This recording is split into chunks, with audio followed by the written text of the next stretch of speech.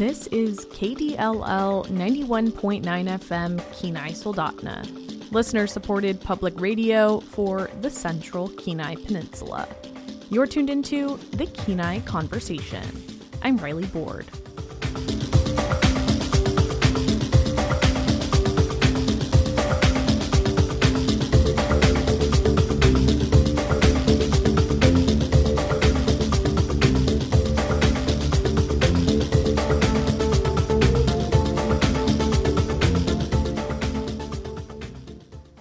Today on the Kenai Conversation, we're talking to scientists from the Alaska Native Tribal Health Consortium and the Mayo Clinic, who are collaborating on a major research project about smoking among Alaska Native people. We're talking about how the research came to be, the details of the study, and the possible implications of the work. Stay tuned.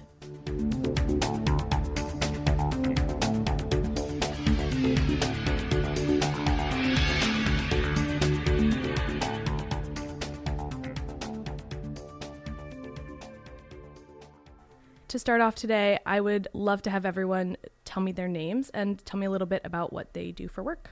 Tim, do you want to start us off? Sure. Hi, my name is Timothy Thomas. I am a research physician at the Alaska Native Tribal Health Consortium in Anchorage. I have been working in research at ANTHC for the last 10 plus years. I am background in family practice and epidemiology, and have worked in Alaska for many years, both as a clinician and a researcher. Thank you. Thank you. Brianna, do we want to head to you next? Sure, thanks. I'm Brianna Tranby. I'm a program coordinator for the Behavioral Health Research Program at Mayo Clinic in Rochester, Minnesota.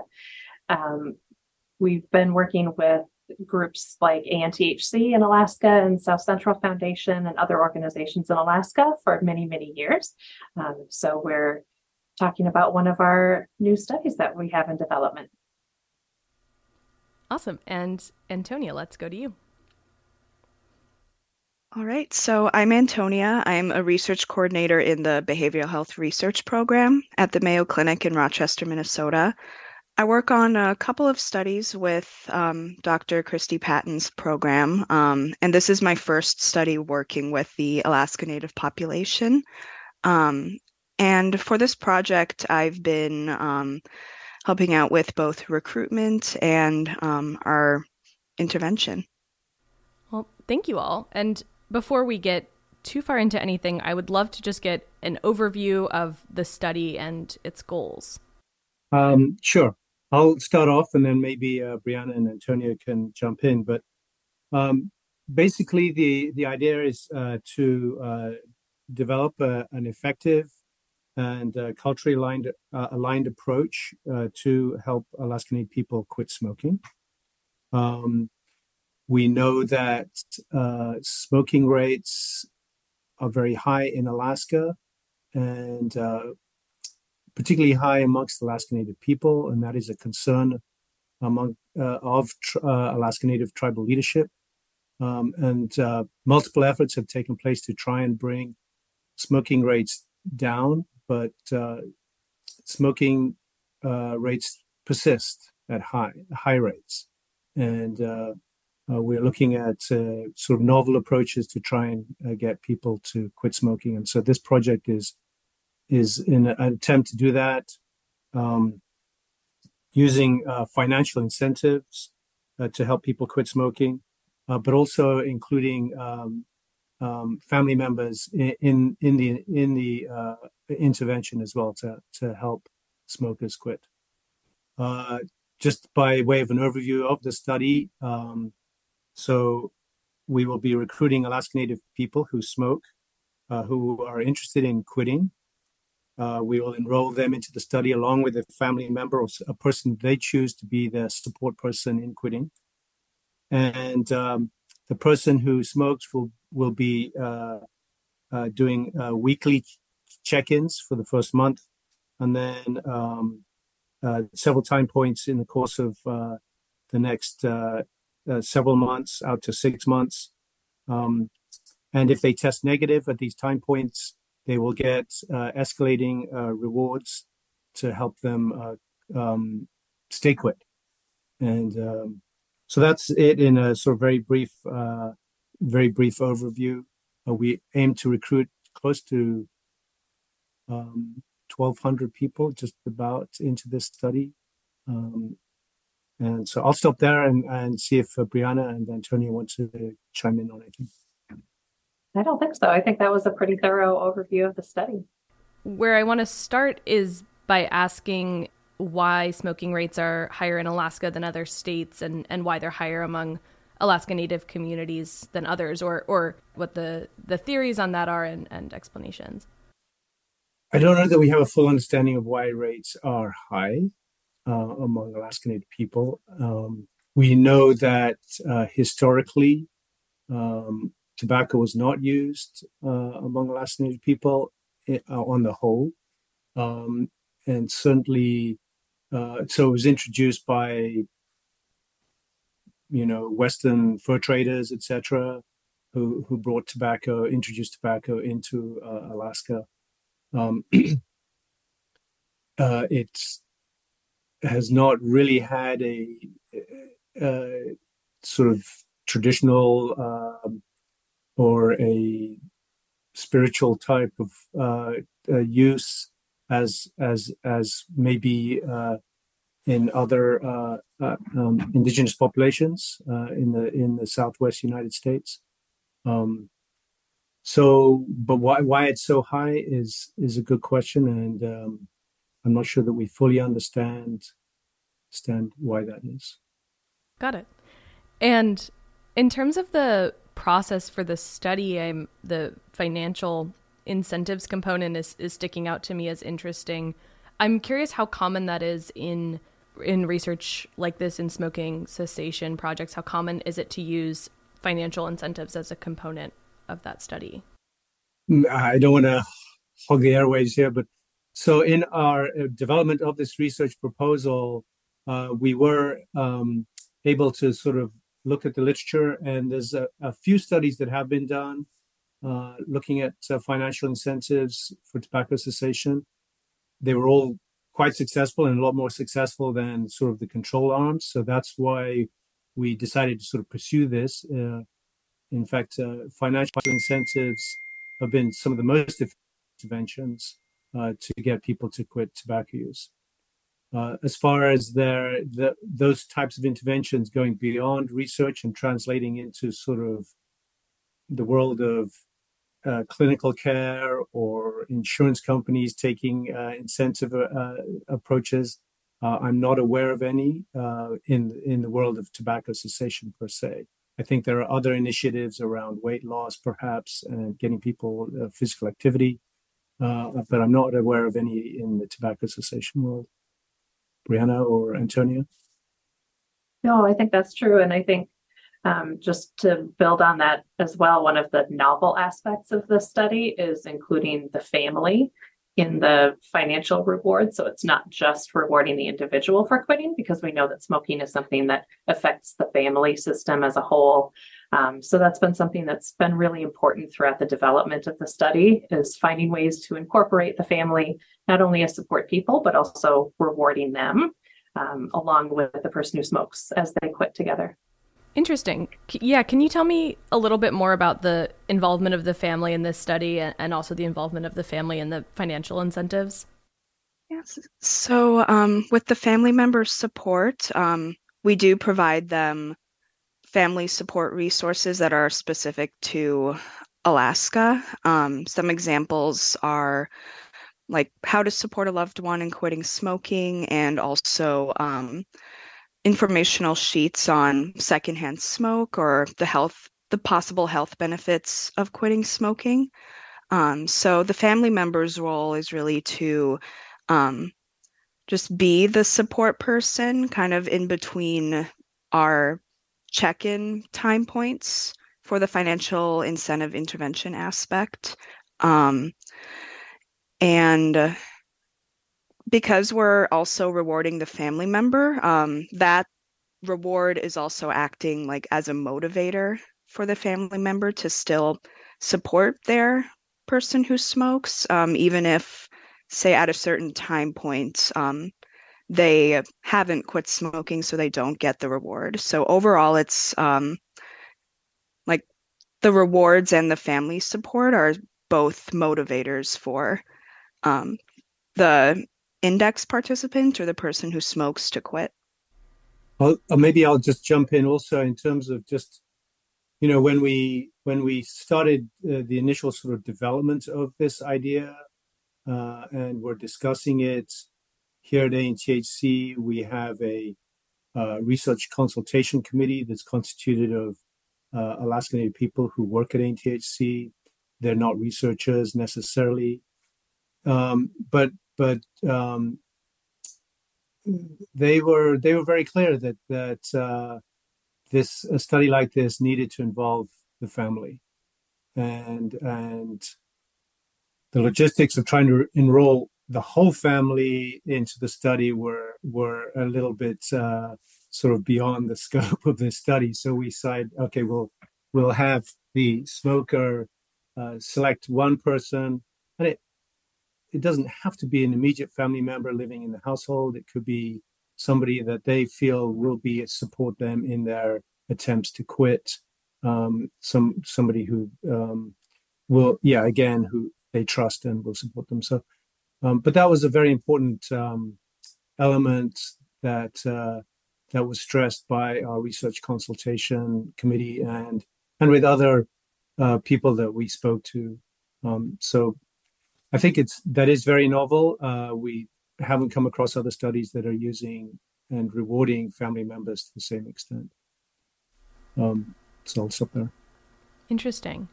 Yeah, and I'd love to return to this idea of the involvement of the family and especially you mentioned tribal leadership interest in this research.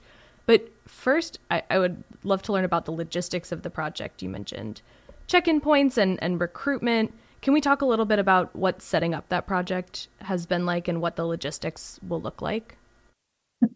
Yep, I'm happy to talk about that. So there's actually 3 different phases to the study. So the first phase that we had was we did qualitative interviews. So we talked to people who smoke, so Alaska Native people who smoke, and family members, and also Alaska Tribal Health System stakeholders. And we talked to them about the study that we had designed to get their input on it. And they had some suggestions and feedback for us. So we made some of those changes, and now we're currently in the process of doing a beta test of the study, where we just have 10 people who smoke and their family members, and we're doing that to work out some of the kinks, which has been a really helpful process for us. I will say, just before we start enrolling 1,200 people across the state, it's been really helpful to work out some of the bugs along the way. But Antonia, do you maybe want to talk more about the beta test and then how we're using that to develop the planned randomized trial?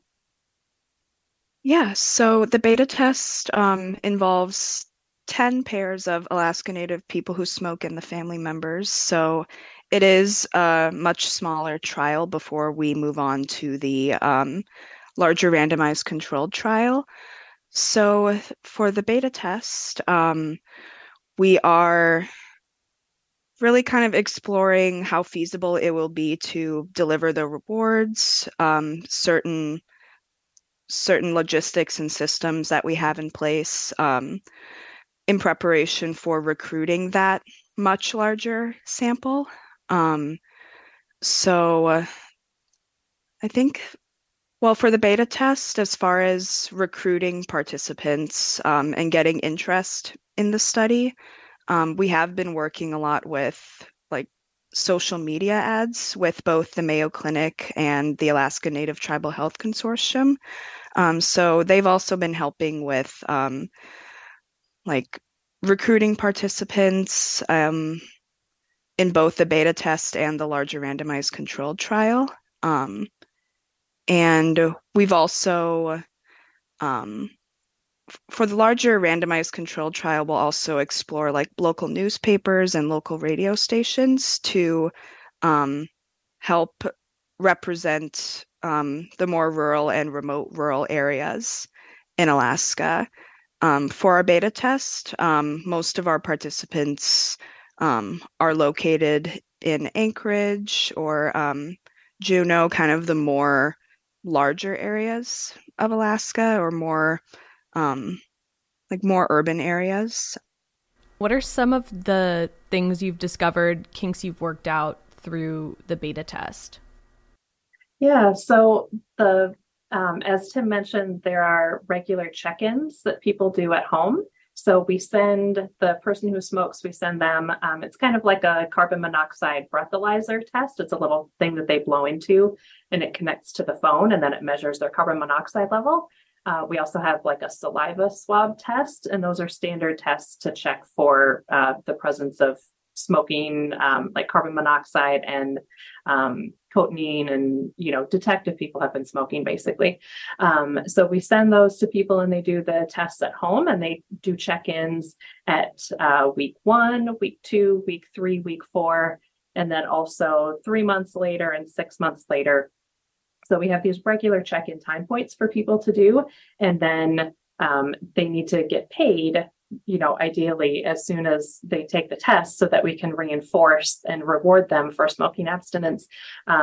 In some parts of the state and with some of the systems that we were initially hoping that we could do, we've just had some logistical complications with the payment process and getting that out right away. It's typical on research studies for people to be sent like a Visa cash card, which is not always great if you're getting, a $20 gift card regularly.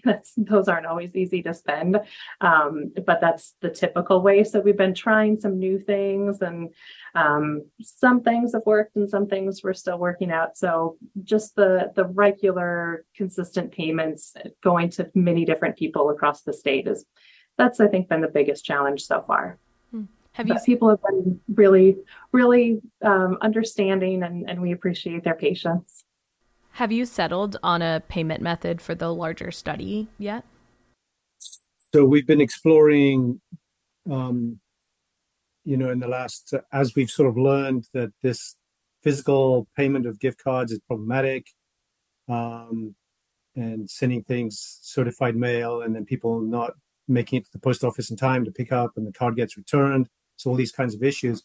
We are exploring more of a sort of a digital card that people could get their rewards on. They would get notified that they got the award is approved. They got $50 now, and the next week maybe they have a state quit.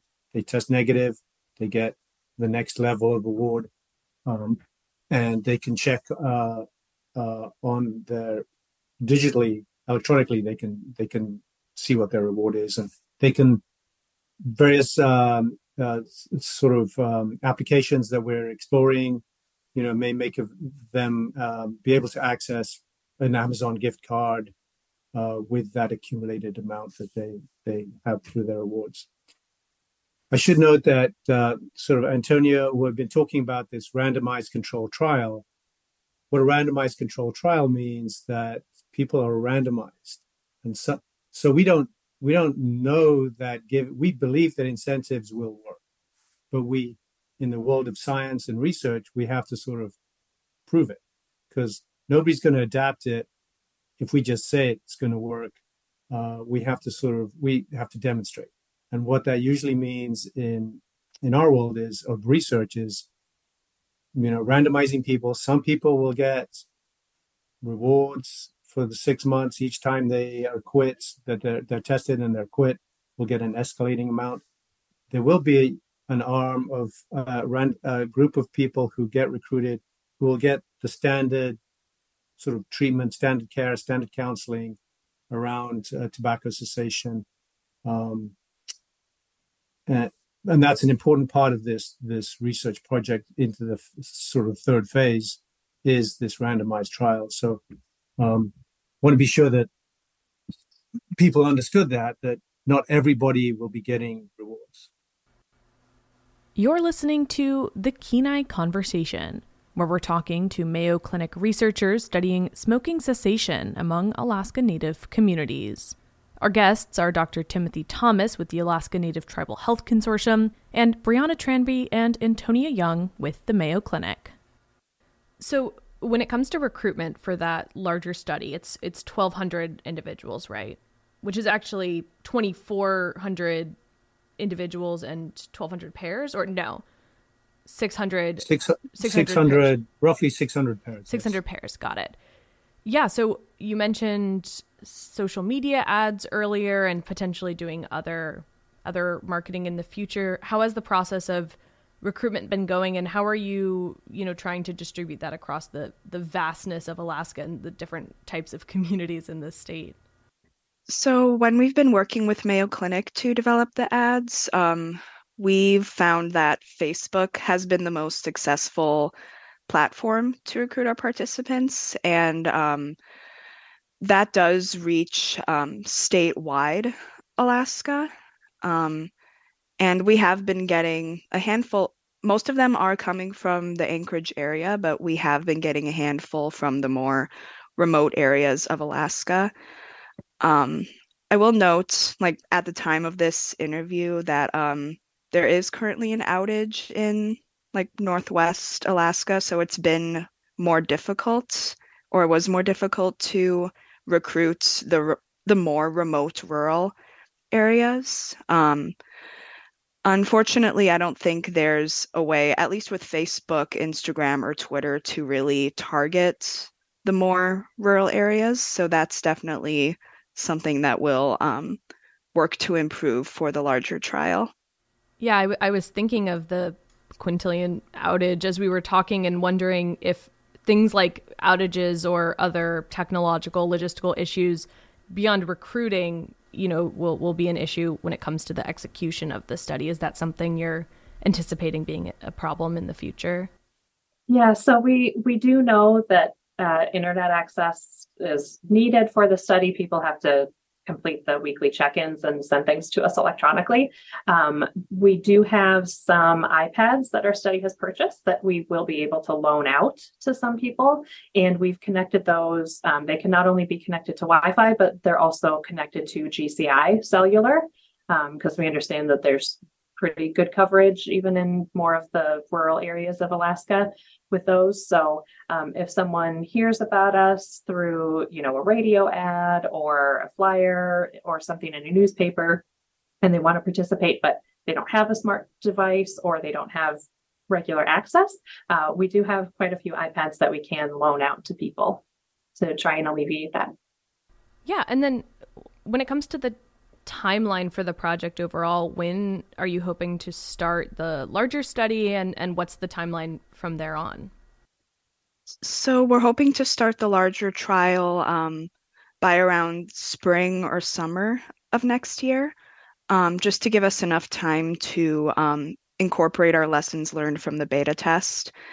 And once we do start that part, we do anticipate it'll take a few months, or at least a few months, to recruit our participants. So perhaps another year or year and a half after we begin our recruitment for that trial. The overall study is a 5-year project that began in November 2022. So there is also an implementation aspect to the study where we use the lessons we learned from the randomized controlled trial to learn how we can implement it in different organizations and different tobacco cessation programs throughout Alaska. Can you talk a little bit more about that? Is that something that you would be implementing, or resources you would be providing to other organizations to implement for themselves? Well, someone else might, or go ahead, Tim. Well, I think it's a good question. I think if the evidence shows that this is an effective way to get people to quit, certainly institutions like ANTHC, I don't want to commit our leadership to that, immediately adopting this, but I think there would be interest in pursuing this through our tobacco cessation programs at ANTHC. Clearly, there's a cost to this, and people may have lots of questions about why are you paying people to quit tobacco use. And maybe I should have brought this up earlier, but I mean the cost of tobacco to the healthcare sort of setting in Alaska is huge. I was just looking up, it's estimated that for each year, it costs Alaska about $575 million in direct medical costs, an additional $261 million in lost productivity.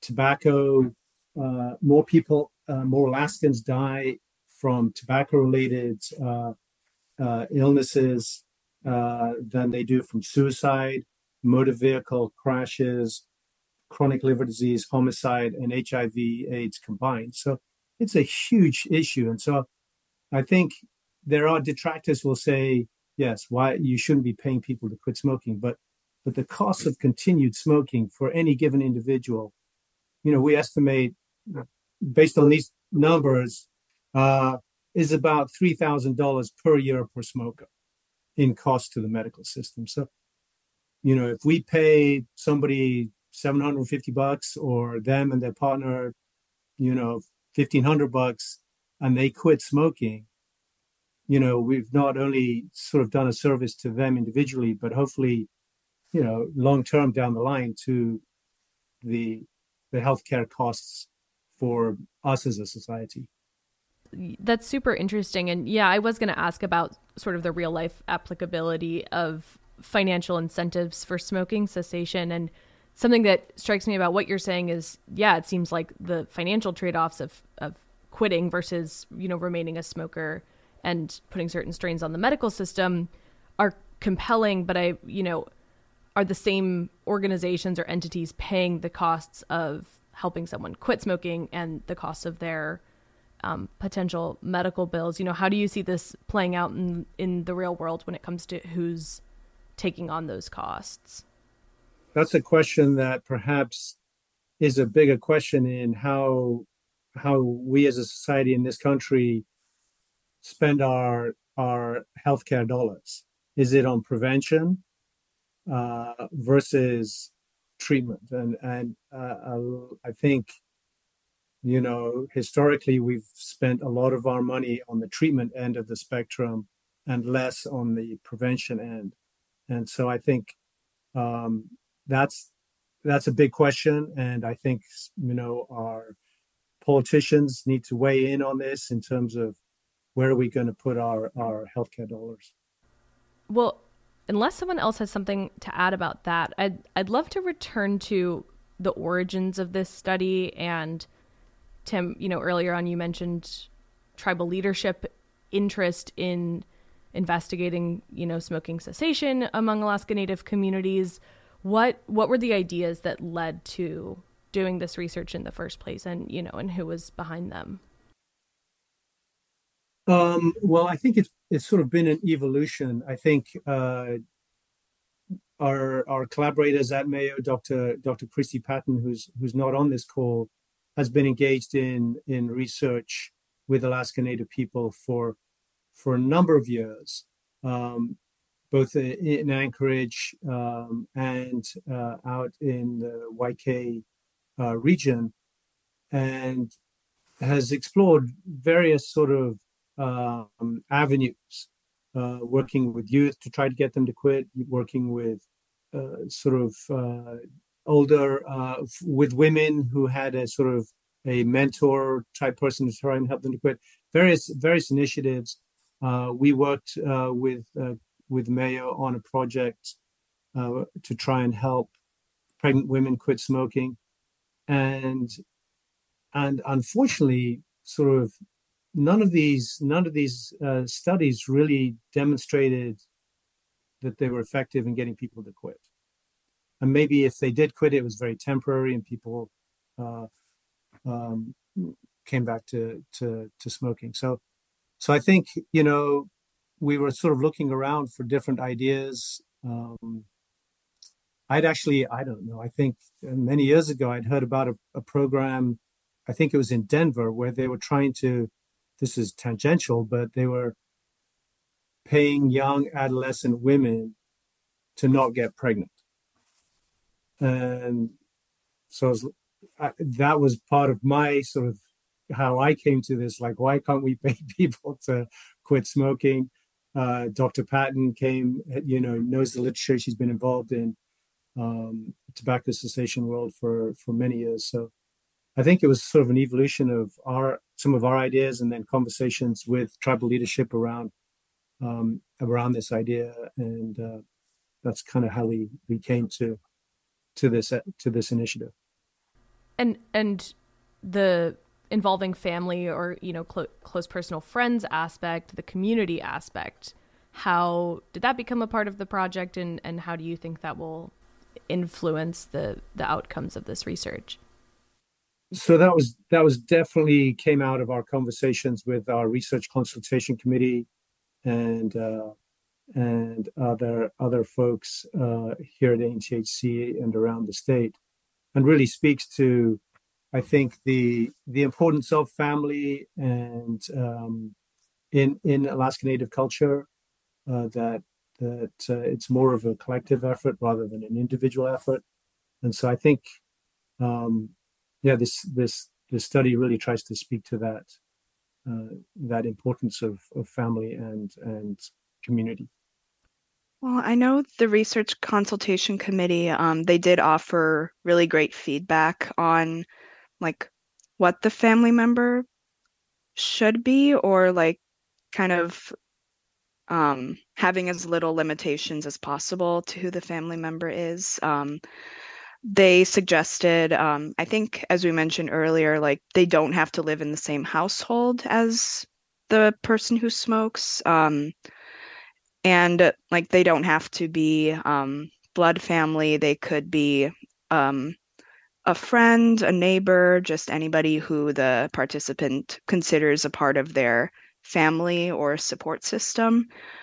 So I think, well, I remember another thing too, that I think the Research Consultation Committee made note of was exploring if the family member also smokes. That's another thing that we'll explore in the randomized controlled trial as well. So I think the main goal was to, like, as Tim said, really incorporate the family value that's present in Alaska Native culture, while also kind of addressing like different kinds of family relationships and family dynamics, whether the family member also smokes, to see how their support could play a role in helping Alaska Native people quit smoking. What will the responsibilities of the family member friend be throughout the study? So the family member, we do kind of give them the broad responsibility of acting as the support person. We don't ask that they complete the same survey questions as the person who smokes, but we do send them text messages related to the results of their person who smokes smoking status check-in tests. So along with the person who smokes, we do notify them if their result was positive or negative for smoking, as well as their reward that they got, or the reward amount that they got from their person's result. So throughout the study, they only have to do a baseline survey at the beginning of their participation, and then a follow-up survey at the end. So the baseline survey was just some demographic questions, whether they also smoke, and their identity to Alaska Native culture, subsistence, how much of their food comes from hunting and gathering. And during the follow-up survey, they will be asked about their experience with the intervention and how their experience supporting the family member was, how helpful they found the resources that we provided them. If you're just joining us, we're talking to scientists from the Alaska Native Tribal Health Consortium and the Mayo Clinic about their research on smoking cessation in Alaska. This is the Kenai Conversation.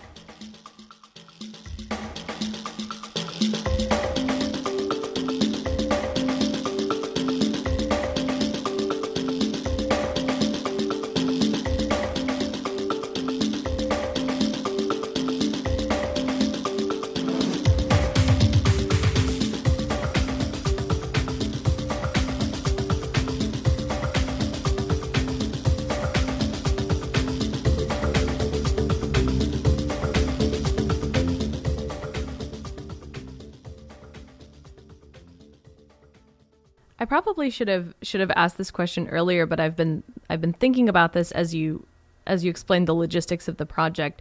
How large is the team both in Minnesota and Alaska that's working on this study? Yeah, so the study is led by the Alaska Native Tribal Health Consortium at Mayo Clinic. Between those two sites, we have about a dozen people who are actively working on the study right now. But we're also funded by a grant from the National Institutes of Health. So we have a broader team of smoking cessation researchers who we work with. And they're from everywhere from the University of Alaska to Washington State University and Stanford. And then we also work closely with some of the clinical directors from the tribal health organizations across the state, as well as the tobacco prevention and control specialists with the state of Alaska. So we have a broad group of people who are resources who help us connect to different parts of the state and bring in different aspects and expertise to the study. For most of those people, will that be their primary work over this 5-year period, or are folks also involved in other research? I think most of us are involved with other research as well. Yes. How did the Mayo Clinic become involved in this? Was it through Dr. Patton, who you've mentioned has done research like this in the past? Yes. Short answer. So no, she's been involved for many years again in research in collaboration with us, collaboration with Yukon Kuskokwim Health Corporation and folks out there. So she's invested many years in tobacco cessation research in Alaska. And let me ask about the sort of deliverables of this project. I know we talked earlier about potentially coming up with ideas and solutions. In the end, what will you be putting out from this work? I mean, I think also, our main outcome of interest is to see how effective we are at getting people to quit tobacco and comparing, how well those who are in the incentive and in the reward arm, how well that works compared to people who are in what we call the control arm or who are getting standard of care and standard counseling around tobacco cessation. So that's our sort of primary outcome. And after the period of the study is over, will you plan to do longer term follow-up with the study participants to see, if it stuck, what's happened in the future? Or am I talking too far out here for you guys? We will be following people. The intervention itself is 6 months, but we will follow people out to check in with them at 12 months and then at 18 months after they've enrolled in the study. So we will have hopefully about 18 months of follow-up on any of on the participants in the study. Beyond that, we have to I haven't really thought about that necessarily, but clearly that's of interest to see. I mean, I think a lot of the evidence suggests that if you can keep people quit up to 6 months, many of them will stay quit. But that's why we sort of built in this check-in at 12 and 18 months. Interesting. Yeah. What is the typical timeline it takes an individual to completely quit smoking? Is 6 months roughly that timeline? I will say it's different for everyone, and Tim can correct me if I'm wrong, but one of the big things that we know is that it often takes many people several quit attempts to actually stay quit. So most people are successful using quit aids, so things like nicotine replacement therapies, medications, counseling, calling quit lines, things like that. Financial incentives on studies we know are also very effective, but again, not always something that's provided to people. But sometimes it can take 5 different quit attempts, sometimes it can take a dozen quit attempts, but the key thing for people to remember is that it's not just that you tried once and you couldn't do it, and then you tried again and you couldn't do it. It takes people a while to quit and actually stay quit. And every time that you try, you learn more resources, you build better resilience, you build new habits, you get more support around you. So it's not just you try and quit and then you're done, and it's also not, unfortunately, you stay quit for 6 months and then you're done. But typically, if you can get people over the initial cravings and difficulties in the first few months, like Tim mentioned, usually if people can stay quit for 6 months, they have a pretty good chance of staying quit for much, much longer.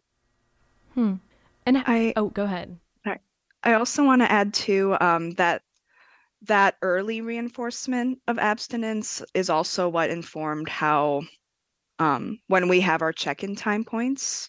So why we have weekly check-in time points at first, the literature shows that that early reinforcement, that early consistent reinforcement of quitting smoking or kind of reminding them of their resources will help to support their efforts in staying quit. So that's why we do have that weekly at first, and then it starts kind of spacing out 3 months and 6 months. And how do the financial incentives account for potentially that back and forth? If I'm recalling correctly, you mentioned people do it like they use the breathalyzer type device and then get, depending on who they are in the study, would get the financial reward if they had been successful in quitting smoking. But if you're anticipating that people might keep stopping and starting, how does the financial incentive system account for that? So the rewards, they never lose what they've earned. Like if they return to cigarette smoking, so how that works is their reward value would, like, what we call reset for the next check-in. So we remind them again of the reward that they could earn at the next time point. For example, if the last check-in they successfully weren't smoking and earned $50, the next time they could earn that $50 again if they do quit smoking again at that next period. So they don't earn the rewards that they already earned. So that is something we do emphasize to hopefully retain our participants. And I think overall we do try to keep it as encouraging and supportive as possible, even if they don't quit smoking at one time point. We do send like an encouraging message, like, you can do this, you're in this together, just to kind of motivate them to try quitting again.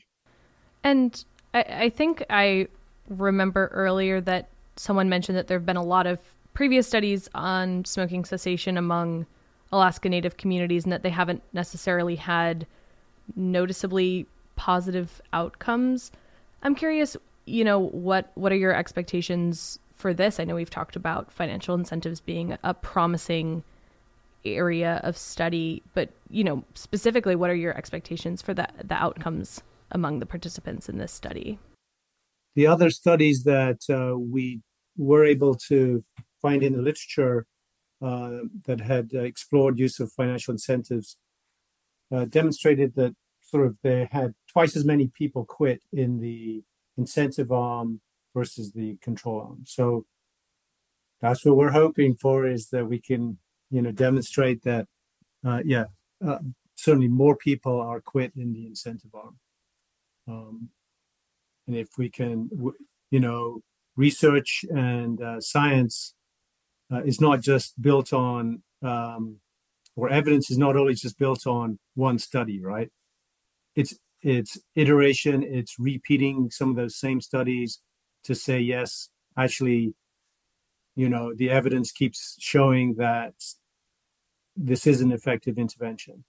And so we're hoping to build on the literature that supports financial incentive as a mechanism to get people to quit. You're tuned into the Kenai Conversation. where today we're talking about smoking cessation research on Alaska Native communities. I was hoping to go around and hear from each of you what you're most enthusiastic about when it comes to this particular project. And maybe, Antonia, maybe we'll start with you.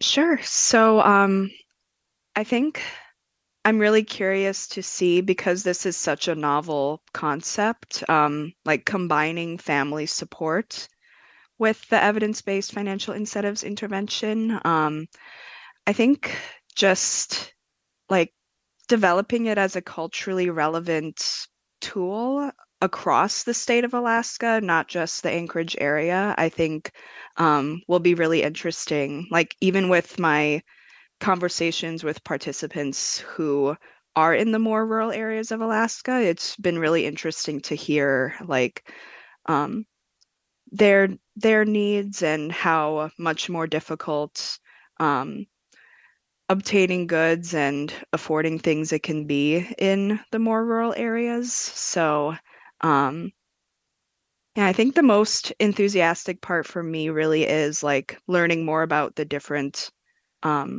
the regional differences and how the intervention, if it is found to be effective, how it could be effective for those different areas. Yeah. And Brianna, let's go to you. What are you most enthusiastic about? So I think what's been really exciting so far is as we've been doing this beta test, we can see people who do like their baseline check-ins before they try and quit smoking. And they have these really high levels on these check-in tests that they've been doing. So high carbon monoxide levels and high cotinine levels. And then once they start doing the check-ins, those levels drop and they're getting rewards and they're so excited. And we see messages from people about how, they started using the patch and it's been really effective. And then on top of it, they're also getting these financial rewards. But even aside from that, just the people who are quitting, who are just really motivated by the fact that they're quitting, like they're doing this thing that's really hard. So it's really inspiring to see that. So I'm really hopeful that for the randomized trial, it'll be really an important motivator, both for people who are on the rewards arm, of course, but also for people who are on the control arm, just because, we're giving resources to help quit. And that's an important thing too. So that's been exciting to see. And Tim, what about you? So I would reiterate what Antonia and Brianna have said. I think it is sort of exciting to sort of exploring some new ideas around getting people to quit tobacco. It is such a huge burden, to the individual, to the medical system, to the state, and we haven't really made much change over. You look at the data on smoking rates, it's stayed persistently high, and we really need to sort of explore new ideas. So I'm excited about this, and I'm excited that I'm working with a great team of people here and at Mayo, and folks here at the ANTHC, so I'm enthusiastic, and I hope we can get recruitment from across the state, not just the Anchorage-Matsu region. So there's lots of things I'm excited about this study. When you talk about smoking rates remaining persistently high, are you talking nationally or in Alaska, or both? Well, certainly in Alaska, rates have stayed high, and I mean, you look at some of the data from the state. On average, this is based on behavioral risk factor survey. Around 36% of Alaska Native adults are using tobacco, and that's been persistent over the last 10 years, so, or even longer. And so we really need to make some changes, or have people change, I guess, in the world of sort of public health and tobacco cessation. Well, is there anything that we haven't gotten to yet that you were hoping to talk about that anyone had on their mind? Maybe I'll just mention that part of the funding that we got from NIH for this study was also to sort of to host a small symposium. So we will be hosting a symposium, and if KDLL would like to send a representative, I think that would be great. But it's the Alaska Native Youth Tobacco Research Symposium. It'll be in March next year, and really trying to sort of target the youth in this discussion. Look at sort of what the research, the evidence shows, and how we can tackle not only getting youth to quit, because that's a really important stage to get people to quit, but also try to get youth not to even take up tobacco use. So that'll be the focus. Try to bring in tribal leadership into the discussion, people involved in tobacco cessation world, researchers, clinicians, and have sort of a robust discussion about some potential ways forward. That sounds super interesting. When and where will that symposium be? It'll be in Anchorage in March. We're trying to sort of restrict it. We don't want it's not a huge conference type meeting. It'll be, try to get some really a small enough group that we can have sort of intimate discussions and conversations around the ways forward. And so that's the intent. And will the Minnesota-based folks be there as well? I hope so. We will. Well, thank you all so much. Is there a place that folks can go if they're interested in participating in the study or learning more about it? Where can people find information? So Mayo Clinic does have a clinical trials webpage that does outline more information about the purpose of the study and the outcomes that we're looking for, and contact info too. Great. Well, Tim, Brianna, and Antonia, thank you so much for joining me and for talking about this. I'm super interested in the study, and I will look forward to that symposium. Thank you so much. Yeah, thank you for your time, Riley. Yeah, thank you.